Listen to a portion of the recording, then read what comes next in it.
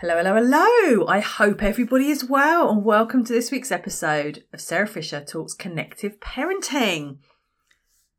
This week, I wanted to think about and reflect on how we can be connecting with our children and raising our presence, thinking about emotional regulation and helping them to learn to regulate themselves as we model to them, I suppose, how we regulate ourselves.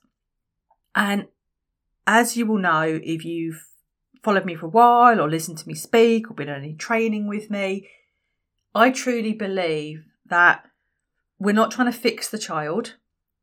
We are helping them through how we parent them, and that work needs to come from us. So we need to be at the front leading this, helping our children to understand themselves, helping them to emotionally develop, helping them to create connection.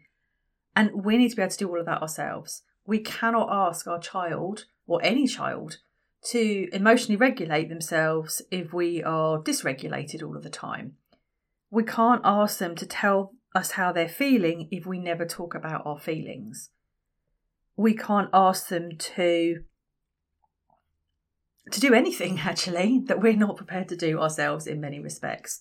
You know, if you are the type of parent who shouting is your go-to 5, 6, 7, 8, 9 times a day, and I'm not judging that because I've been there 100%, but it's really hard to say to a child, don't shout, when our default response is shouting. So I know a number of times I've caught myself shouting up the stairs, don't shout at me, or don't shout if you want me, come down. But I've done exactly what I've told my son not to do. And that doesn't work. If I don't want him shouting down the stairs when he wants something, when I want something, I need to go up and get him, not shout up the stairs to get him. And that kind of feeds into all of this idea of emotional regulation, self-regulation, connection, raising our presence, really role modelling what it is we want. And I'm really not talking about doing this perfectly all of the time, because that is not humanly possible. None of us, well, I don't think any of us, stay calm 100% of the time and never, ever, ever shout or raise our voices. And I know that sometimes, you could be whispering really, really quietly. And if their sensory systems are all heightened, if they're in kind of arousal state, they might think you're shouting at them. But all of us get cross and angry at times, and we might be able to cover that very well. We might be able to manage that very well. But it's showing our child that we have all of these emotions and this is how we try and manage it. And when we get it wrong, acknowledging we've got it wrong, apologising, and showing them that we do get it wrong sometimes and that's okay. We can all, we can repair afterwards, and this is how we do it. And it's okay to not be perfect all of the time. So thinking about emotional regulation, we talk about having emotional presence and how important it is to connect with our child on an emotional level. And one way that we can do that is by keeping ourselves regulated. So we're thinking about being their harbour walls. And when they are dysregulated, when they're struggling with their emotions, we're putting our big, strong harbour walls up around them, saying, it's okay, I've got you. I can support you through this time. Be that 5-minute explosion with big emotions, or 3 or 4 or 5 days when they're experiencing something that's really hard for them to handle. Difficulty at school, friendship difficulties, whatever it is, we're there for them. But we can't be their harbour walls in the way that we might want to be if we are not in a place emotionally to be able to do that ourselves. And so in order to be there for them and to raise our presence, we need to be doing the best we can to keep ourselves in the right place to stay regulated as much as is possible. Now, I know that that's not possible all the time. I don't do it all the time. I can't do it all the time. If nothing else, as a woman, sometimes my hormones take over control. And I have no idea. That grumpy woman comes out and she's not going away very quickly. But that's okay. But you can also say to your child, I'm in one of those places today that I'm just going to be grumpy. I'm really sorry it's not you. And other times you might need to be really, really, clear, actually, yes, you are frustrating me right now, but my response isn't necessarily helpful or beneficial. So if we want to be helping them to regulate, we need to be regulating ourselves. Our own fight and flight responses are going to kick in. And that's when we're no longer operating from that kind of prefrontal cortex. We're not operating from our limbic system. We're going into fight and flight. And when we're in that part of our brain, we're in that system, we are going to respond arguably in similar ways to our children when they are in fight and flight. You know, our limbic system, our brainstem is that fight and flight response. And so when we are there, we're not going to be able to be calm and rational and regulate with them because we're also escalating. And so we need to be able to kind of pull ourselves back from that place and regulate, and doing it as consistently. So I know I talk about it all the time, self-care, but that is part of our emotional regulation. It is helping us to create that connection. And, you know, when we feel under threat ourselves, when we are going into fight and flight, our brain doesn't want to regulate. So we have to kind of really help ourselves to get into that place as much as possible and model to our child what we are doing. And there's lots of things we can do, you know, sensory input, having a hug, marching on the spot, eating something crunchy, for example, breathing exercises. There's lots of relatively simple things we can do. And yes, they may not be enough depending on where you are, but doing something is better than doing nothing. And the more we do a little bit of something, the easier it is to keep moving forward. And it really is that idea of baby steps and creating a whole toolkit of activities that we can use that help us to regulate. Because if we are not using a whole toolkit of ideas, if we're just trying to use the same thing all the time and then wondering why it's not working, we're going to have a bit of a problem. And from that idea of emotional regulation, we need to be thinking about helping our children to understand their own emotional development, their own emotional intelligence, and understanding their own thought processes. If we just assume they're going to grow up and know about it and understand their emotions, they're going to struggle.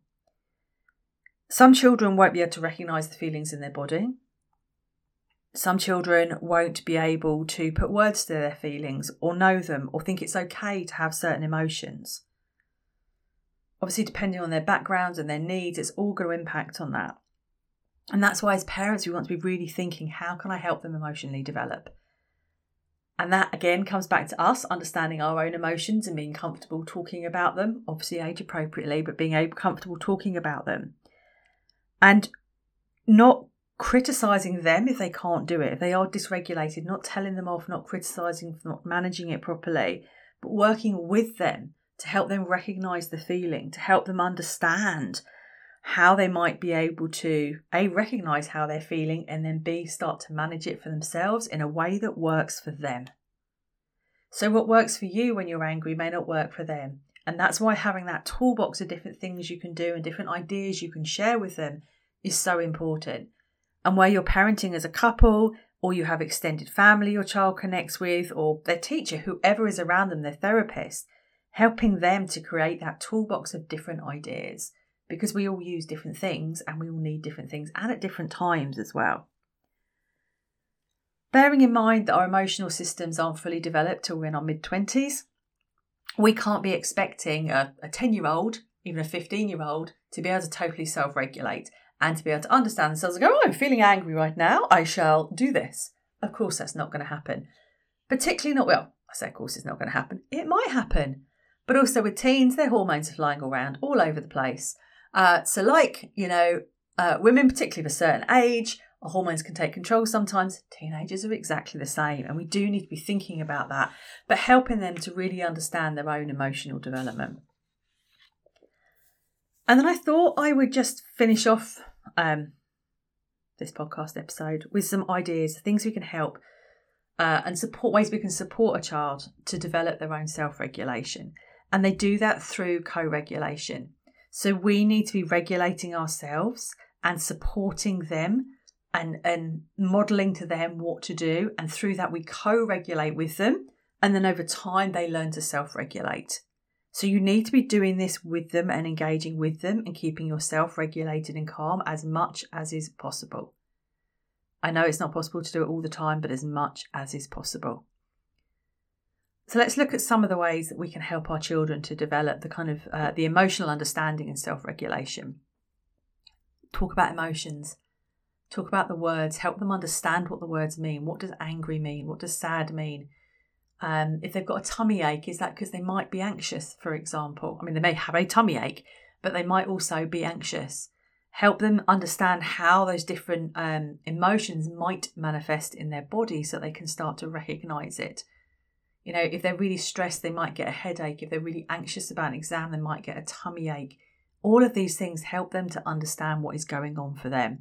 So talking about it and making emotions normal and having that kind of, I say, everyday conversation, not like all day, every day, because that's a bit weird, let's be honest, but, you know, making emotions part of everyday life. But also not pushing them, not forcing them to talk about it if they're not comfortable talking about it, just dropping it in, even if it's indirectly. So you're saying it to somebody else, but they're within earshot. All of that stuff works. Work at their pace, not yours, when it comes to helping them develop.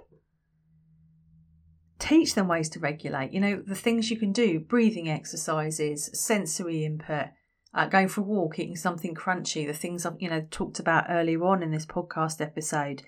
Teach them ways that they can regulate. Eating a bar of chocolate, one of my favourite ones.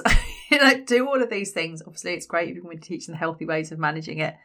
But teach them those things. Maybe if you can get them to do some mindfulness. There are some brilliant children's mindfulness apps out there. Have a look, see if you can find one, if they will engage in it. Help them to be active. We all know that the more exercise you do, the better it is, the greater it is for releasing stress and regulating the body. So if you can get them doing some exercise, a dog walk, football, rugby, netball, whatever they like doing, swimming is brilliant. That will help them as well.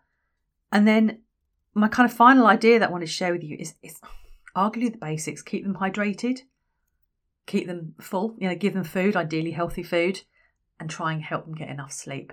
Those things are also going to really help them to regulate, because we all know when we're hungry, when we're thirsty, when we're tired, we're not always as regulators as we could be. We can be quite grumpy. That might just be me, but we can be quite grumpy. So really think about, how can I help my child to regulate? But I need to do that from me. It needs to come from me as the adult, so that I am keeping myself regulated as much as possible. I am looking after myself, and through that, I'm helping my child, because I'm self-regulating. So I'm therefore helping them to regulate through co-regulation, which is teaching them self-regulation. And so often when we regulate with them, we find them at other times, using some of those strategies to calm themselves down. They may not tell you they're using them. They may not want to admit they're using them, but sometimes you'll find they've picked them up. Whereas when we tell them just to go and do it, they're much less likely to do it, because, well, why would they? Let's be honest. So I hope this has been helpful and shared some ideas with you. I think this is one of the, sometimes one of the hardest things, particularly if things are really difficult in your family right now. It's really hard to start focusing on you and realise and acknowledge that we can be the leaders for change. And sometimes we can just want our child fixed and sorted, and just want them to stop doing things. But the way to do that is to help ourselves first and make sure we are on the top of our own to-do lists. If we are on the top of our to-do list, then we can help them, and then we can start moving things forward. So let's do what we can to help ourselves regulate and feel good about ourselves, and then we can help our children.